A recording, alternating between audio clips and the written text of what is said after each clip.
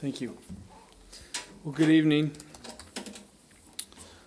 Once you guys turn to Jeremiah, we're going to be continuing on there, obviously, tonight.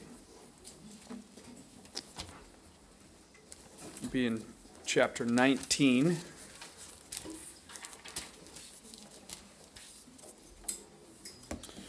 While you're turning there, I got two things real quick. On Sunday morning, someone dropped this on the floor in my office. It's a Bible timeline. Not sure whose it is, so if it's yours, you can claim it afterwards. But anyway, that's there. It's got some really good information in there. If you guys ever want little handy things to keep in your Bible, that company, Rose Publishing, they make a lot of neat charts and stuff like that. Different little handbooks and inserts that you can have in your Bible. So I haven't had that one before, but I have had a couple other ones personally. But anyway, that's somebody's. So, and then we were asked to pray for John Thorson. He's Elisa Scheffner's father. He's been in the hospital, had some bacteria that they found in his bloodstream, and obviously making him very sick. And so we were asked that we could pray for him. He had an echocardiogram. Turns out it looked good, but he sounds like some sort of wound or something going on his arm, which is where they think the bacteria has entered his body. He's at Skagit Regional right now, but he might be able to come home on Friday. However, it looks like there's going to be a kind of a lengthy rehab for him. So we'll just lift him up in prayer tonight, and we'll pray for our study. So, Heavenly Father, Lord, we do lift up John to you. Thank you, Lord, that the doctors were able to kind of figure out what's going on with his body. We do pray that you would drive out this infection in his bloodstream, Lord, that there wouldn't be any more damage done to his body because of this, Lord, but that you would just heal him. We pray that you would give him peace as he's there alone in the hospital. We pray that you would divinely appoint believers to be there with him, maybe those who he doesn't even know, who can pray for him and minister to him while he's there, Lord. But we do pray he's able to go home soon, and we pray that he would have a speedy recovery, Lord. But be with him, be with his family that's concerned for him, Lord, and we lift him up to you tonight, Lord. And Lord, as we begin to look at your word tonight, we do pray that you would speak to us, Lord. As we sang in the worship song, Lord, you are good, and you are good because of your character. It's who you are, Lord. It's every aspect of who you are is good in your judgments, in the things that are heavy and difficult for us to understand, the circumstances that we're in life, Lord. And in the good times, you are always good, because that's your character. And I pray as we look at these things here tonight, the heavy things going on, or that would be going on with Judah and Jerusalem here in Jeremiah's time, Lord, that we would understand that all of these things flow from your goodness, Lord, and your righteousness. And we just pray that you continue to speak to us in your name. Amen. It's Jeremiah chapter 19. So we'll dive right in. Verse 1, it says, "Thus says the Lord," and this is speaking to Jeremiah, "Go and get a potter's earthen flask," or a bottle. In the Hebrew, that actually is bakbuk, is the word.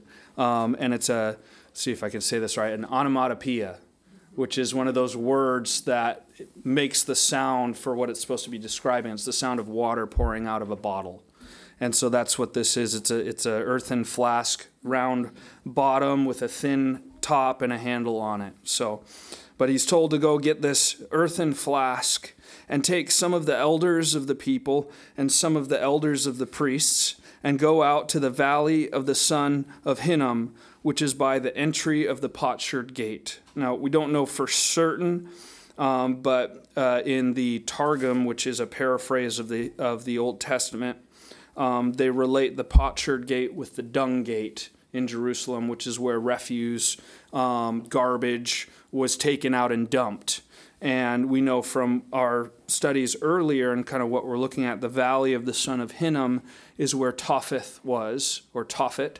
And that's where the Hebrews were sacrificing their children. They had altars there. We'll read about it here in this chapter.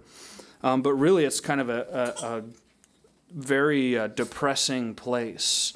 You know, it's the garbage of the city is tossed out the gate there. Across the valley are these altars to false gods, and you have the burning of the really these altars where children are sacrificed at, and just a trash heap. There's no reason then for us to question why the Lord in the New Testament uses this whole valley and this whole scene here as a picture of hell. This is what would become known as Gehenna later on in that valley. And this is the whole scene there. But there also at this gate or near this where the potter's house is where Jeremiah is supposed to go. He's to buy this and go out to this place. And there it says, and proclaim the words that I will tell you, and say, hear the word of the Lord, O kings of Judah and inhabitants of Jerusalem. Thus says the Lord God of hosts, the God of Israel, behold, I will bring such a catastrophe on this place that whoever hears of it, his ears will tingle. So the Lord's not kind of pulling any punches now. He's telling the leaders, the elders of the people, so sort of the political leaders, the social leaders, as well as the elders of the priests, so the religious leaders as well. These people who God had appointed and raised up in their various positions to be responsible and in one sense, shepherd the people of Jerusalem and the people of Judah. And he's going to take them out and basically prophesy over them and give them a picture. But what he says is that this catastrophe is coming. He says, there's a promise, I will bring such a catastrophe on this place that whoever hears of it, his ears will tingle. And this is actually speaking of like ringing ears from a loud noise or buzzing, almost like tinnitus, something that just, it resounds with you and stays with you. I don't know, when I was younger, I mean, I guess some of our concerts have been that loud, but when I was younger, I went to a lot of pretty loud concerts. And I remember, that feeling after you're in a concert for 2-3 hours with bands and you're right by the speakers and you leave that concert and everything's muffled and muted, your ears are ringing, you almost can still feel everything going on. And that's the picture that he's saying. What's going to happen here is going to have this lasting effect on you where you're going to sense it, you're going to feel it, you're going to know it. Now, this wasn't the first time that the Lord said that disaster was going to come and would have this sort of effect. In fact, the people, if they had known their history and even just known the word of the Lord, they would have looked back and recognized this sort of type of judgment and reaction to it from Eli. If you guys remember Eli, he was the priest in Shiloh in the tabernacle when Samuel was a young boy. And this priest, Eli, he had two very wicked sons, Hophni and Phinehas. They were also supposed to be priests in the house of the Lord, but rather than following all the statutes of the Lord and being the Lord's really representatives to the people, they abused their positions, and they were having sex with women that would come there to bring offerings. They were using their own forks to pull meat out of the pot of people that would bring offerings to sacrifice to the Lord. They would keep all the best things for themselves, completely just abusing the people there, to where the people in Israel at the time said, we don't even want to go to the house of the Lord to sacrifice because of these two priests who were supposed to facilitate the people coming to worship. And they were driving them away because of who they were. Now, the Lord prophesied judgment against Eli, their father, because really he was kind of like the high priest at the time. And not only that, he was their father and knew of all the things going on there. And the Lord had warned him that they were abusing their positions, and he didn't do anything about it. He said nothing. And so the Lord declared that both Eli's sons would die on the same day. His entire household would no longer be priests before the Lord, even though they were Levites. And instead, the Lord would raise up for himself a priest in Eli's place, which would be Samuel, that would be faithful to him. And the Lord said that the disaster that's going to fall on your house will cause a ringing in the ears of all those who hear it. Same sort of judgment here. The second time that we see this is for Manasseh. Remember the wicked king Manasseh. We've talked about him. 2 Kings 21, it talks about it, where there's a prophecy against Judah for Manasseh's sins, where they would be judged by the measuring line of Samaria, which had already been judged, Israel, and the plummet of the house of Ahab, meaning that they had seen God's judgment on Samaria, Israel, being taken away with Assyria. And Ahab's house had been judged. I mean, if you read about Ahab and the things that the Lord ultimately did with Ahab and Jezebel and the wickedness in that place, how the Lord judged them, they were going to be judged by that because they had those negative examples for them not to do that. The Lord had warned all of these people over and over again to stop what they were doing, to repent and to turn, and yet they resisted. And because Judah was in essence doing the same thing but had been forewarned not only themselves but by those examples, then Judah was going to have this judgment that again would cause the tingling in their ears for all who heard of it. And it said, like I said, that he would judge them by the measuring line of Samaria and the plummet of the house of Ahab and would wipe them out like a dirty dish and turn them over, is what the Lord said of Judah. And this was what was taking place and what the Lord was going to prophesy over the elders of the people there. Verse 4, it says, because, and this is why, because they have forsaken me. So they've left the Lord. We read that earlier. They left the Lord, the fountain of living waters, and hewn themselves their own cisterns that don't hold water. Right? They forsook the Lord. And they made this place, this area around Jerusalem and the place that the Lord had said, this is my holy Mount Zion. This is my place. This is where my name is written. And they made this place an alien place because they have burned incense in it to other gods whom neither they, their fathers, nor the kings of Judah have known. So not only is it like this traditional false worship, but they're just bringing in all of these gods and just going out in essence and worshiping whomever they can find that gets them whatever they want. And so they are going out and worshiping these foreign gods. And on top of that, they filled this place, the valley of the son of Hinnom, they filled this place with the blood of the innocents, with sacrificing children there. And that's what it says. They've also built the high places of Baal to burn their sons with fire for burnt offerings to Baal.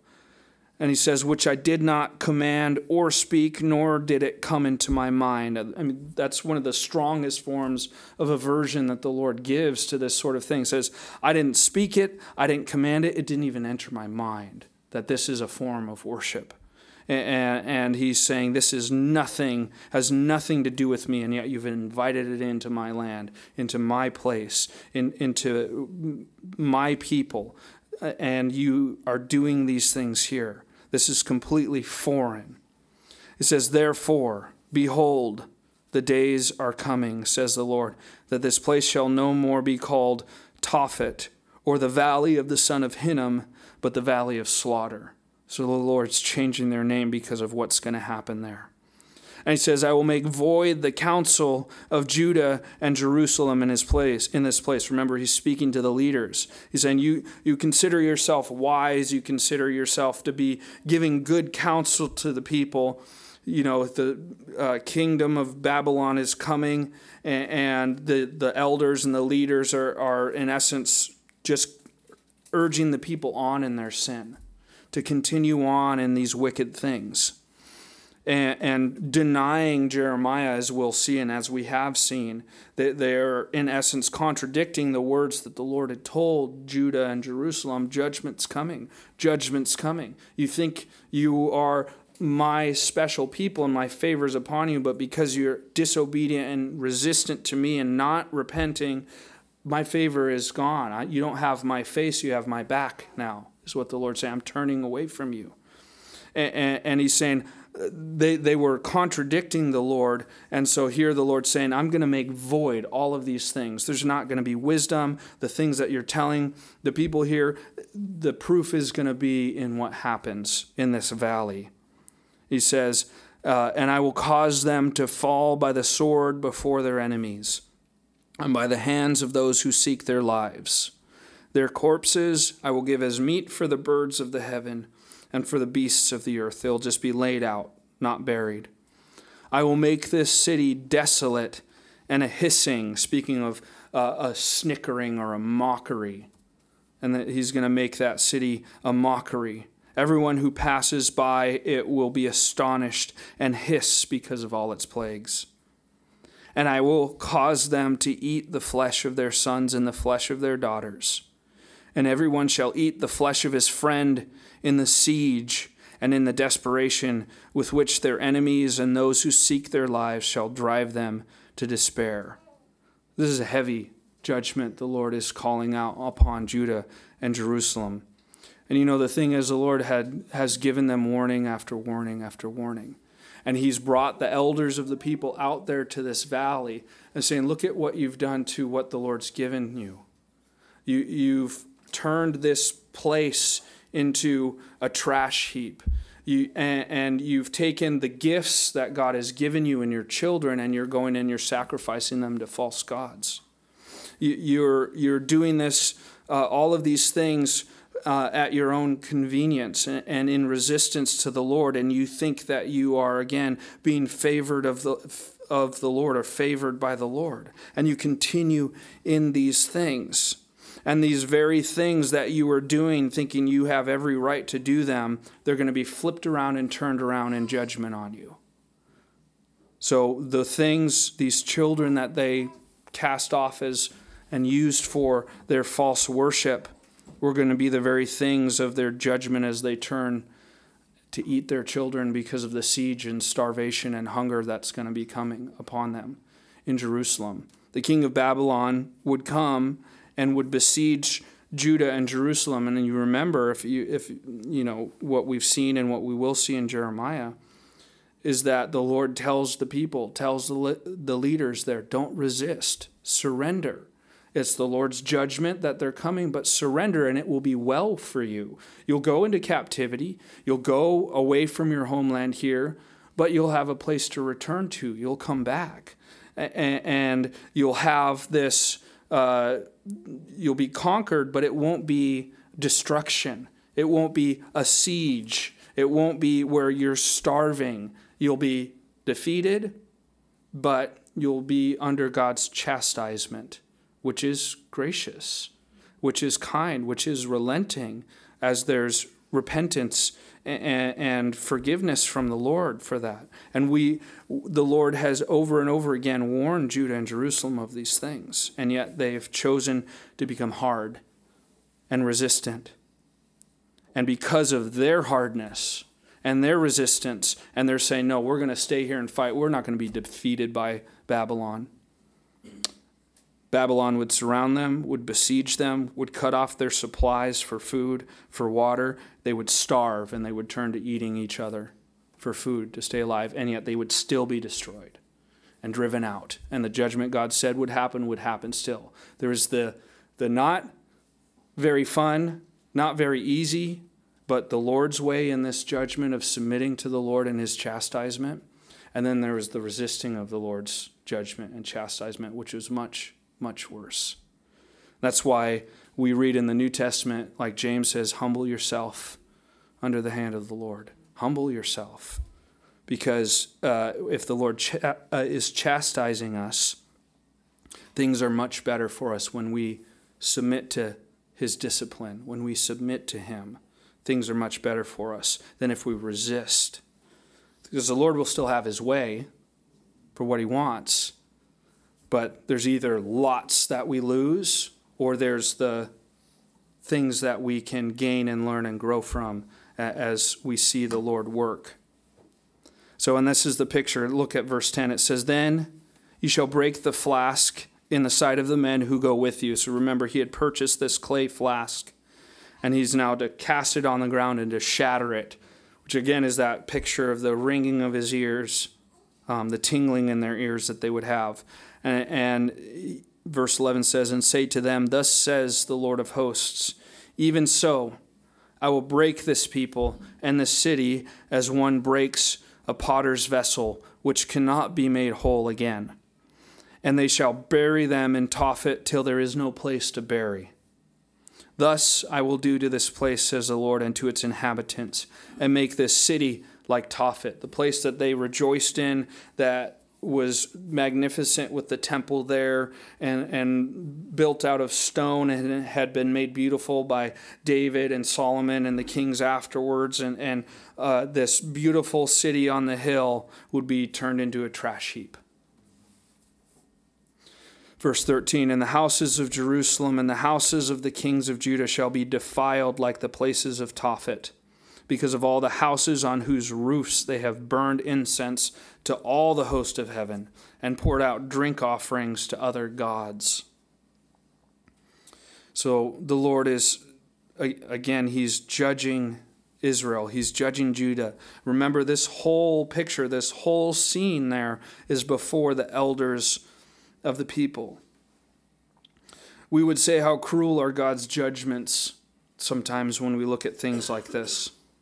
Yet they were warned nearly 800 years prior that this would take place. Deuteronomy 28, this is in the time of Moses, it says if they were to, and when they were to resist the Lord and turn away from him, it says, you shall eat the fruit of your own body, the flesh of your sons and your daughters, whom the Lord your God has given you in the siege and desperate straits in which your enemy shall distress you.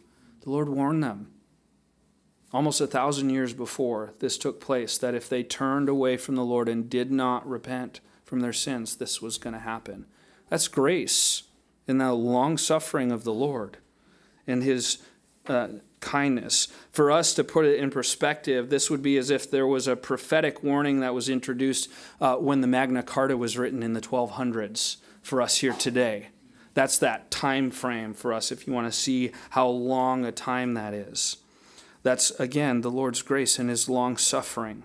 People are quick to accuse the Lord of being unjust and unrighteous in his judgments, but we see over and over again how long suffering, how gracious and kind the Lord is, and how much forewarning he gives people. We saw that with Nineveh. Remember, he sent Jonah to go to Nineveh to preach that they should repent. Jonah didn't want to go, but we know the whole story. The 3 days in the belly of the fish and then going to Nineveh, white as a sheet, and eventually having to, preach, and the whole city turns around in repentance with a prophet who didn't even want to tell them the truth, right? But then we see later on that the Lord ends up judging Nineveh because they go back. But yet there's this whole, it's 100 or plus years of grace that the Lord has on them because of their repentance. So we see Jeremiah is punctuating this prophecy, breaking the potter's vessel. So if you remember from last week, we looked at already the potter and the clay in chapter 18, where the Lord gives Jeremiah personally this picture of how he deals with people and how he deals with nations. I just want to read it again because I think it's pertinent to what we're looking at. Look at verse 1. It says, the word which came to Jeremiah from the Lord, saying, arise, go down to the potter's house, and there I will cause you to hear my words. Then I went down to the potter's house, and there he was, making something at the wheel. And the vessel that he made of clay was marred in the hand of the potter. So he made it again into another vessel, as it seemed good to the potter to make. Then the word of the Lord came to me, saying, O house of Israel, can I not do with you as this potter, says the Lord? Look, as the clay is in the potter's hand, so are you in my hand, O house of Israel. The instant I speak concerning a nation and concerning a kingdom to pluck up, to pull down, and destroy it, if that nation against whom I have spoken turns from its evil, I will relent of that disaster, of the disaster that I thought to bring upon it. And the instant I speak concerning a nation and concerning a kingdom to build and to plant it, if it does evil in my sight so that it does not obey my voice, then I will relent concerning the good with which I said I would benefit it. And then he gives the judgment again. So we see here the Lord gave Jeremiah this insight into how he deals not only with nations but with people as well. The clay in the pot on the potter's wheel. This is a picture that we've seen, and it ties in with chapter 19. What we're looking at is this hardened clay vessel that's then shattered. It ties in. We see this picture throughout scriptures of the potter and the clay. And we see over and over again the Lord, the potter representing the Lord. Isaiah 29, it says, "Woe to those who seek deep to hide their counsel far from the Lord." And then it goes on to say, "Shall the potter be as esteemed as the clay?" Speaking of the Lord and the person. In Isaiah 45, verse 9, it says, "Woe to him who strives with his maker. Shall the clay say to him who forms it, 'What are you making?'" In Isaiah 64, we see the people turning to the Lord and saying, "But now, O Lord, you are our Father. We are the clay and you are potter. And we are the work of your hand." And then the familiar verses in Romans 9 where Paul quotes all of these verses. So we see the Lord as the potter. Now, I want us to kind of picture that. The potter as he's sitting at his wheel and he's turning this piece of clay. How is that clay formed and shaped into the vessel that is in the mind of the potter? It's with pressure. It's with the might and the right and the authority of the potter who's turning that clay. It's the potter whose foot is making that wheel turn. It's the potter who's placed that clay there. It's the potter who is forcing that clay into the shape that he wants it to be molded into. And that picture of the pressure and the forcing and the molding and the shaping, that is for us, those are the life and the experiences that God gives to each and every one of us. Psalm 139, verse 16, it says, "Your eyes saw my substance being yet unformed, and in your book they all were written, the days fashioned for me." That word fashioned is the same word for pottery, for forming, for clay. It's all the same word for the potter. The days have been formed by the potter for me, when as yet there were none of them. It's that idea of squeezing. The Lord has plans for each and every one of us, a purpose for each and every one of us. What does the potter do as he's forming that vessel? He has in his mind the shape that it's supposed to be. And he's wanting to mold that vessel to become what he has in his mind. If it's not cooperating, smash it down if it's still pliable and reshape it again. And he'll do that over and over again. And that's the same thing we have with the Lord. The Lord has fashioned our days for us. And our days are fashioned in a way that he is molding us into what he wants us to be. If we're pliable and not resistant to him. If we are marred, sometimes there's the smashing down and the reshaping again. If we're resistant to him, there's the throwing out of the clay that's dried.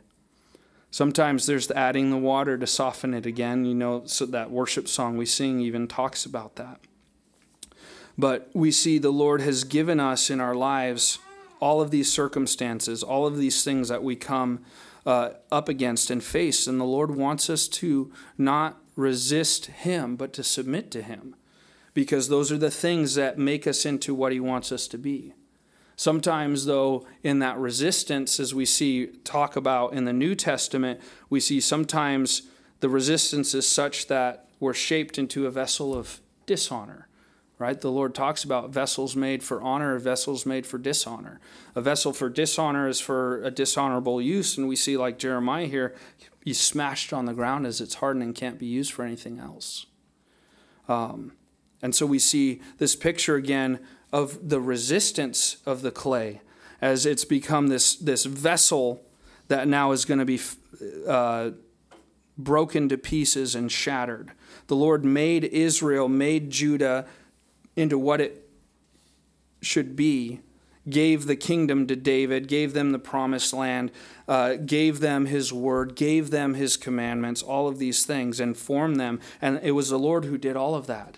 And yet they resisted. And over again, the Lord would smash them down, like Book of Judges, like we see these other judgments that they had, and build them up again.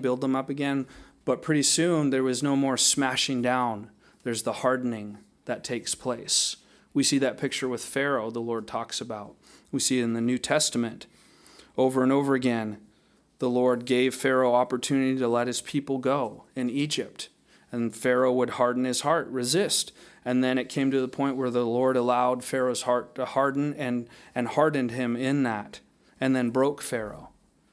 And we see the same thing here, is that at a point, there's the hardness that takes place. The resistance goes no further, and there's nothing left but to break. And that's what the Lord was doing here with Judah and with Jerusalem. Now, but the picture doesn't end there. The picture doesn't end there, because what do we see in 2 Corinthians chapter 4, verse 6? It says, "For it is the God who commanded light to shine out of darkness, who has shown our hearts to give the light of the knowledge of the glory of God in the face of Jesus Christ." And then he says, Paul's writing, he says, "But we have this treasure in earthen vessels, that the excellence of the power may be of God and not of us." What's that picture there? Paul is reminding us to go back actually to the time of Gideon. Remember Gideon? The Lord called him to go against I think it was the Philistines at the time, to go against them. And they were to take torches and to put them in clay vessels. And these clay vessels would hide that light. And then when they were to go into the camp, they were to smash these clay vessels and the light would burst forth. And then the Philistines thought that there was this massive army there with Gideon, and they, in essence, just fled running, thinking that they were being attacked. But it was the Lord who gave them the victory in that moment. And that's that same picture, is the broken vessel that as it's broken, the Lord is allowed to shine through. And we do see the judgment that we have here on Judah and Jerusalem. But like Paul writes about in Romans, like we heard about when Alan Shore was here from Chosen People Ministries, is even in this breaking, there is the Lord's glory that shines forth in that. And that's the same for us. Even in that breaking, is that if we turn to the Lord's glory shines in us. The Lord redeems broken vessels, redeems broken things. And we see that there's judgment for Judah and Jerusalem. There's heavy, heavy things that are coming for this generation. But again, peppered throughout all of these prophecies of judgment, we see the promise of their return. We see the promise of the Messiah. We see all of these things. And even in their rejection of Jesus, of the Messiah with the Jewish people, and the breaking of that land again and that people in just after Jesus' time and their dispersion throughout the world, all of those things are for God's glory ultimately, because that brought about the gospel going out to the Gentiles, opening the way for us to come before the Lord. All of these things, and we see that. But we see this whole picture of the Lord forming, the Lord working, the Lord putting pressure on his people, on the nations, on what he is making in order to form them into things. And if we submit to him, sometimes, again, there's the smashing and the reforming. But if we resist him, then there's the breaking. And we need to be so very careful that we're not resisting the Lord. Another interesting picture here we have is with the potter's field, right? The potter's field, this place of the potsherd gate where all the broken vessels are at and the refuse is there and everything. The potter's field in and of itself is its own picture that we see. this place that's just a trash heap likened to Gehenna, likened to hell. We read about in Zechariah, there's a prophecy of what would take place with Judas, where he would, in essence, he sold out Jesus the Savior for 30 pieces of silver. And then he goes back and he casts that 30 pieces of silver in the temple onto the floor. And the priests there and the Pharisees, they say, we can't do anything with this. It's blood money. So then what do? They go and buy the potter's field. And it becomes a place to bury strangers in that area. And that in and of itself is a picture of what the Lord has done for us. Is here's this place of broken vessels, the offcast, the refuse, the things that are broken in judgment. As Romans says, the wrath of God is already revealed. That we see all of those things, and yet the price that was paid for the death of the Messiah is used to redeem that potter's field. And that's what the Lord has done for us in his death. He's redeemed this place of judgment, this place of offcasting and refuse and broken vessels. And again, it's all speaking to the Lord's grace. I mean, there's so many things here. It's just such a beautiful picture. I really encourage you guys to go in and read these things. Zechariah 11, Matthew 7, all of these things. But there's just this stream of the Lord's grace throughout. There's judgment, there's chastisement, there's all of these things and how people respond and resist the Lord. But ultimately we see it's the Lord's grace is what comes through in all of these pictures and in all of these things. But here for this generation, in Jeremiah's time, they've resisted. Look at verse 14. So after speaking to the elders, it says, then Jeremiah came from Tophet, where the Lord had sent him to prophesy, and he stood in the court of the Lord's house and said to all the people, thus says the Lord of hosts, the God of Israel, behold, I will bring on the city and on all her towns all the doom that I have pronounced against it, because they have stiffened their necks, that they might not hear my words. Remember in chapter 18, it said that they said, this is too difficult for us. We're just going to go and do whatever our hearts desire, when Jeremiah called them to repent. And the Lord says they've stiffened their necks. So here, Jeremiah has prophesied before the leaders, and now he's prophesying before the people, to all the people, and he's doing it in the Lord's house. And says there's going to be all of these things. There's no more turning of the Lord's wrath away from you. Now it's judgment coming. This doom that I've pronounced against this city and all her towns, it's coming because you're stiff-necked. You haven't heard the words of the Lord. And yet even in all of this, we see still continued resistance.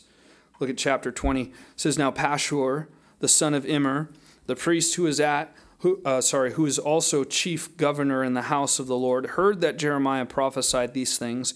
Then Pashur struck Jeremiah the prophet and put him in the stocks that were in the high gate of Benjamin, which was by the house of the Lord, to be mocked, essentially.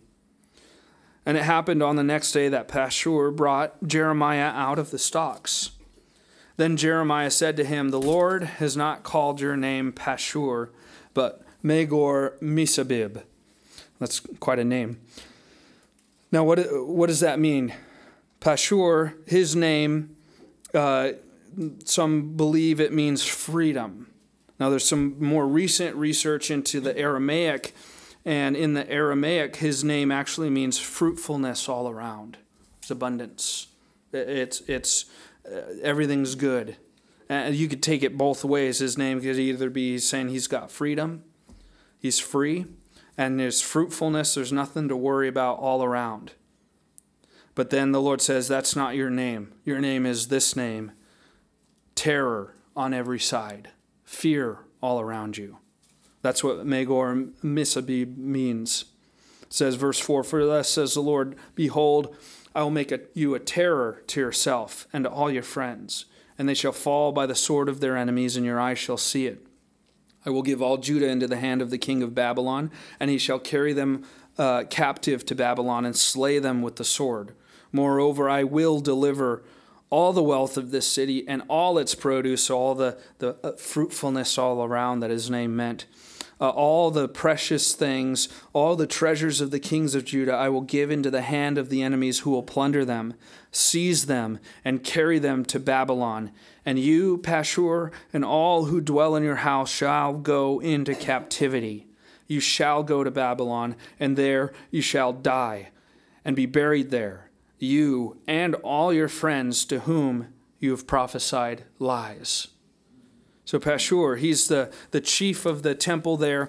Now some scholars say, well, he wasn't actually the chief priest there, but it was actually like almost the chief of the guard in the temple there. So he was responsible for keeping order. And here he's treating Jeremiah, who's prophesying, who's making this commotion in the temple of the Lord, as just basically a disturbance of the peace. And he goes and throws him into stocks after striking him and says, this isn't going to happen. We don't read the words of Pashur's false prophecies, but we know basically from Jeremiah's prophecy against him that he was just, in essence, contradicting everything the Lord had said. There's goodness all around. We're good to go. Don't worry about it. Just keep it calm. Keep it quiet. Nothing to see here. Everything's good. You don't have to worry. We're going to be fine. You're here in the temple. This is where the Lord has given us all of these blessings. We're good here. And instead, Jeremiah says, no, that's not true at all. And anyone who listens to you is going to be judged by the same judgment you're judged with. You're going into captivity. You're going to die there in Babylon. All these things you say we have abundance all around, it's all gone. All the blessings are gone. The land of milk and honey, it's gone for them. And they were going to go to Babylon. They would die there, be buried there. Him and all his friends to whom he prophesied lies would go. Now again, even in this, there's grace. If you read the book of Ezra, you see the house of Pashur and the house of Immer and groups of the remnant that come back to Israel after being there in Babylon. So that's graciousness. As though Pashur and that generation would die there in Babylon, yet the Lord would bring his descendants back to the land. So that's beautiful. Now look at verse 7. Here's Jeremiah. Now, we looked at before a few weeks ago his complaints against the Lord. And here we can't question why Jeremiah would have complaints here because of the things going on. I mean, look at what he's seeing. He's seeing, not only is he in the time where he's seeing the sort of abandonment wrath of the Lord on Judah and Jerusalem as they're allowed to go to worship all these false gods, to sacrifice their children to them, to be completely resistant to the Lord. Not only that, but in the judgments that he's calling out upon his own people, the siege of Jerusalem that would take place where they would turn to cannibalism, eating their children and their friends and the people around them. These heavy, heavy things. And in these warnings where the people just will not hear, there's even the physical violence against him. And here's what he says, O Lord, verse 7, you induced me, and I was persuaded. You are stronger than I and have prevailed. So now, if you look at your footnotes there, if your Bible has them, it says enticed or persuaded for induced. Really the idea here in the Old King, I think it's in the Old King James, it says deceived me, and that's not really quite the right translation there. But the idea here, what Jeremiah is saying of the Lord is, Lord, I didn't really want to go through and do this, and yet you kind of forced me into doing this, to have this ministry, is what he's saying. So he's complaining. It says, you're stronger than I, and you've prevailed. And then he says, I'm in derision lately. Literally, he's saying, I'm a laughing stock all day, is what he's saying. I'm a laughing stock. People just laugh at me all day. Everyone mocks me. Verse 8, for when I spoke, I cried out. I shouted, violence and plunder, the Lord's judgment. Violence and plunder. Because the word of the Lord was made to me a reproach and a derision daily.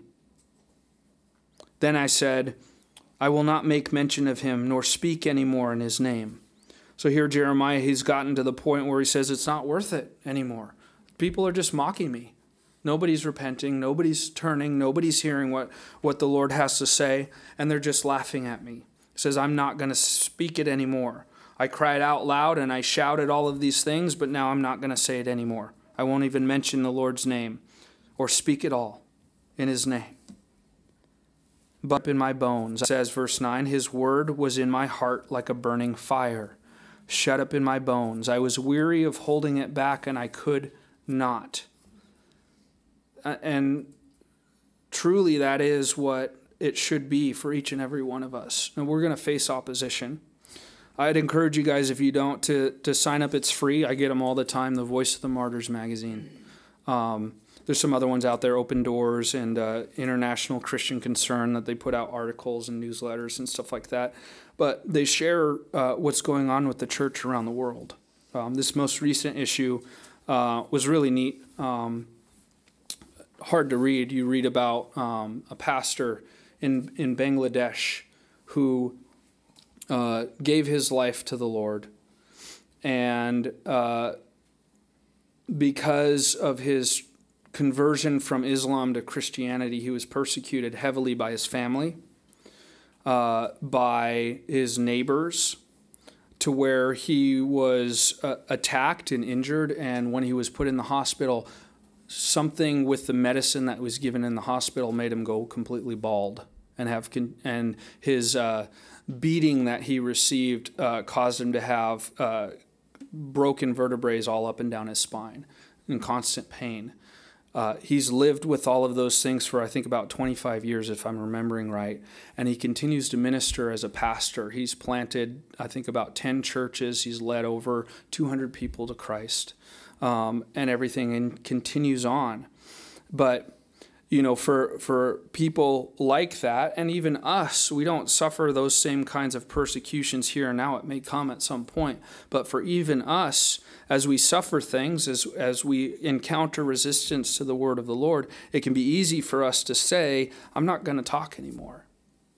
Now, we all might say, well, but I want to be like Jeremiah. I want to be like these ones that I may get discouraged, but his word's going to burn in my heart like a burning fire. I can't hold it back anymore, and I'm going to speak. That's only going to happen, though, if we have God's word in our heart already. Right? We have to be people of his word. We have to be people who love his word, who speak his word, who are faithful to him and walking in what he's called us to. It will be difficult. And there will be times where we, like Jeremiah, will say, I'm not going to speak anymore. And that's when his word can be like a burning fire where we have to speak. But here we see Jeremiah continues on. Look at verse 10. He says, for I heard many mocking, fear on every side. Report, they say, and we'll report it. They're mocking him. They're saying, no, there's no fear all around. Where's the fear? Tell us. Come on, where is it, Jeremiah? Tell us. Where's it coming from? Jeremiah says, all my acquaintances watched for my stumbling, saying, perhaps he can be induced, then we will prevail against him, and we will take our revenge on him. Verse 11, he says, now here's the faith that comes from the word of the Lord and the hand of the Lord. It says, but the Lord is with me as a mighty awesome one. Therefore my persecutors will stumble and will not prevail. They will be greatly ashamed, for they will not prosper. That would come. Jeremiah would continue to suffer persecution, but that would come because the judgment was coming on Judah and on Jerusalem. It was coming. It says they will be greatly ashamed, for they will not prosper. Their everlasting confusion will never be forgotten. It's written here in God's word forever. It says, but, O Lord of hosts, you who test the righteous and see the mind and heart, let me see your vengeance on them, for I have pleaded my cause before you. Jeremiah was resting on the Lord's righteousness. He wasn't resting on his own. He was saying, you're the one, Lord, who tests the righteous and see the mind and heart. And that's truly what the Lord has. And the Lord's a defender of the persecuted. He's a defender of those whom he has made righteous. And he's a defender ultimately of his own righteousness. That's what we have in the New Testament, right? Jesus tells us that if the world has hated him, then it will hate us because it hated him first. So ultimately, persecution is not really against us, but it's against the Lord. And the Lord will have his day of vengeance on those who persecute him if they don't repent and turn to him. And that's what we see Jeremiah, he's calling out for. He's just trusting, in essence, in the Lord's righteousness and his justice. There's nothing wrong with that. Verse 13, he says, "Sing to the Lord. Praise the Lord, for he has delivered the life of the poor from the hand of the evildoers." Even in this depression, Jeremiah sees the faithfulness of the Lord. And this high and mighty thing, you almost get this feeling that Jeremiah is suffering from bipolar disorder or something here in this chapter, because we see he's complaining and then he trusts in the faith of the Lord, and he has some righteous indignation and calls for the Lord's justice and is praising the Lord for his deliverance, and then he falls back down, and verse 14 says, "Cursed be the day in which I was born. Let the day not be blessed in which my mother bore me. Let the man be cursed who brought news to my father, saying, a male child has been born to you, making him very glad. And let that man be like the cities which the Lord overthrew and did not relent. Let him hear the cry in the morning and the shouting at noon, because he did not kill me from the womb, that my mother might have been my grave, and her womb always enlarged with me. Why did I come forth from the womb to see labor and sorrow, that my days should be consumed with shame?" And then he ends on that. It's, again, Jeremiah, he's a man, and he's struggling. But we see throughout Jeremiah, we see that the Lord, his hand was on Jeremiah. It was a heavy hand on Jeremiah, but the Lord's hand was on him. And like he promised him, he would make him a bronze wall. The people would crash against him, try to resist him. And if Jeremiah remained faithful to the Lord would cause him to not be moved. So a wall of judgment, a difficult and heavy thing. And Jeremiah was suffering these things because of it. And yet, throughout it, we see his perspective. He still continues to trust in the Lord. Turn over to Lamentations chapter 3 with me. Lamentations is the companion book to Jeremiah, written by Jeremiah. And in essence, it's a very long psalm of Jeremiah about these things and lamenting the destruction and the judgment. But Lamentations chapter 3. Look at verse 1. He says, "I am the man who has seen affliction by the rod of his wrath. He has led me and made me walk in darkness and not in light. Surely he has turned his hand against me time and time again throughout the day. He has aged my flesh and my skin and broken my bones. He has besieged me and surrounded me with bitterness and woe. He has set me in dark places like the dead of long ago. He has hedged me in." That's that picture of the potter forcing the clay. "He has hedged me in so that I cannot get out. He has made my chain heavy. Even when I cry and shout, he shuts out my prayer. He has blocked my ways with hewn stone. He has made my paths crooked. He has been to me a bear lying in wait like a lion in ambush. He has turned aside my ways and torn me in pieces. He has made me desolate. He has bent his bow and set me up as a target for the arrow. He has caused the arrows of his quiver to pierce my loins. I have become the ridicule of all my people, their taunting song all the day. He has filled me with bitterness. He has made me drink wormwood. He has also broken my teeth with gravel and covered me with ashes. You have moved my soul far from peace. I have forgotten prosperity. And I said, my strength and my hope have perished from the Lord." Yet he turns, he says, "Remember my affliction and roaming, the wormwood and the gall. My soul still remembers and sinks within me. This I recall to mind. Therefore I have hope. Through the Lord's mercies we are not consumed, because his compassions fail not. They are new every morning. Great is your faithfulness. The Lord is my portion, says my soul. Therefore I hope in him. The Lord is good to those who wait for him, to the soul who seeks him. It is good that one should hope and wait quietly for the salvation of the Lord. It is good for a man to bear the yoke in his youth." And then he goes on. I'd encourage you guys to read the rest of chapter 3 there in Lamentations. But that's what Jeremiah is going through. And yet at the end there we see, he says, you know what? There's hardness, there's difficulty. I feel like the Lord's against me, the people are against me, no one is listening, and I'm just here and constantly called by the Lord to continue to be this laughing stock in front of the people, and no one's listening. And yet he stops and he sees the Lord, says, but through the Lord's mercies we're not consumed. And that's what we see. When we see difficulty, trials, when we see the things going on in the world around us, when we see the righteous being persecuted, when we see all the good things that God has given us in our life being ripped away and torn away and cast down, marriage is being torn apart and destroyed all around us, our children being attacked, all of these things going on, when we see all of this, we have to step back and say, the Lord is sovereign. He's king on the throne. He's righteous and holy. And the very fact that we're here at all is through the Lord's grace and mercy. That's what Jeremiah is saying. Through the Lord's mercies, we're not consumed. If the Lord wasn't merciful, we wouldn't be here at all. We would have been consumed already, because his compassions fail not. The favor, the grace, the kindness of the Lord. And for us, they're new every morning. That's beautiful. They're new every morning because the Lord is faithful. That's what we see in the New Testament. We see that the Lord remains faithful even when we are unfaithful because of his character and who he is. We as his people, we need to not lose perspective on what's going on around us, on what God's called us to.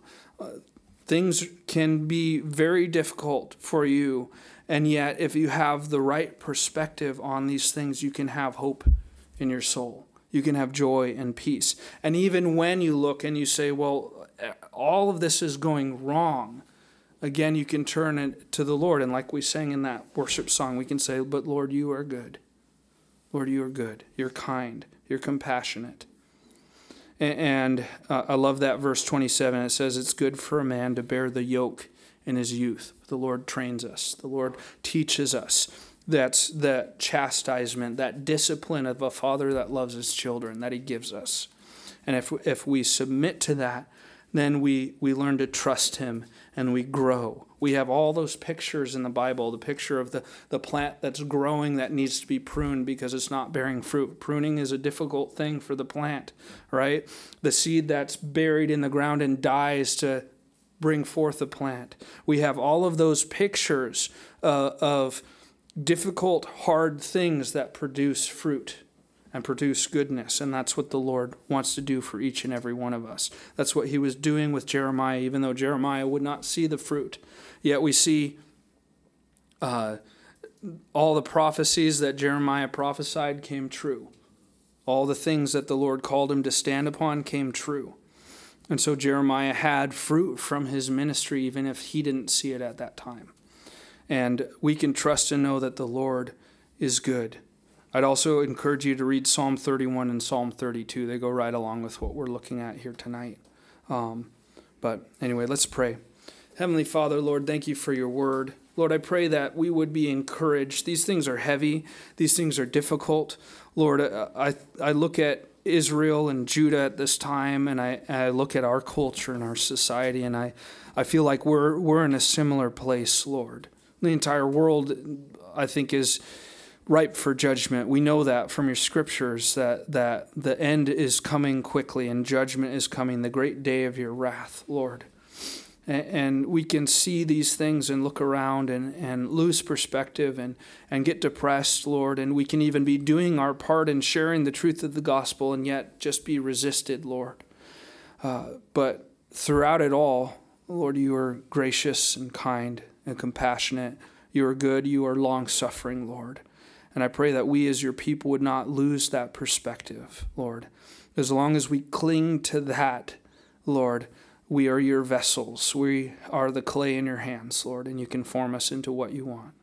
I pray that we would trust you, Lord, that we would rest upon your sovereignty, your goodness, your grace, your kindness, these things of your character that do not change. You do not change. There's no shadow of turning with you, Lord. And I pray that we would have that firm foundation in our hearts and our lives that then allows us to go through these things, Lord, that allows us to see your faithfulness, Lord, in the midst of judgment, in the midst of trial, in the midst of trouble, Lord. And that we'd be able to say, like all the prophets of old, that you are good, Lord, and to praise you for your wondrous works, Lord. We thank you so much in your name. Amen. All right. Sorry.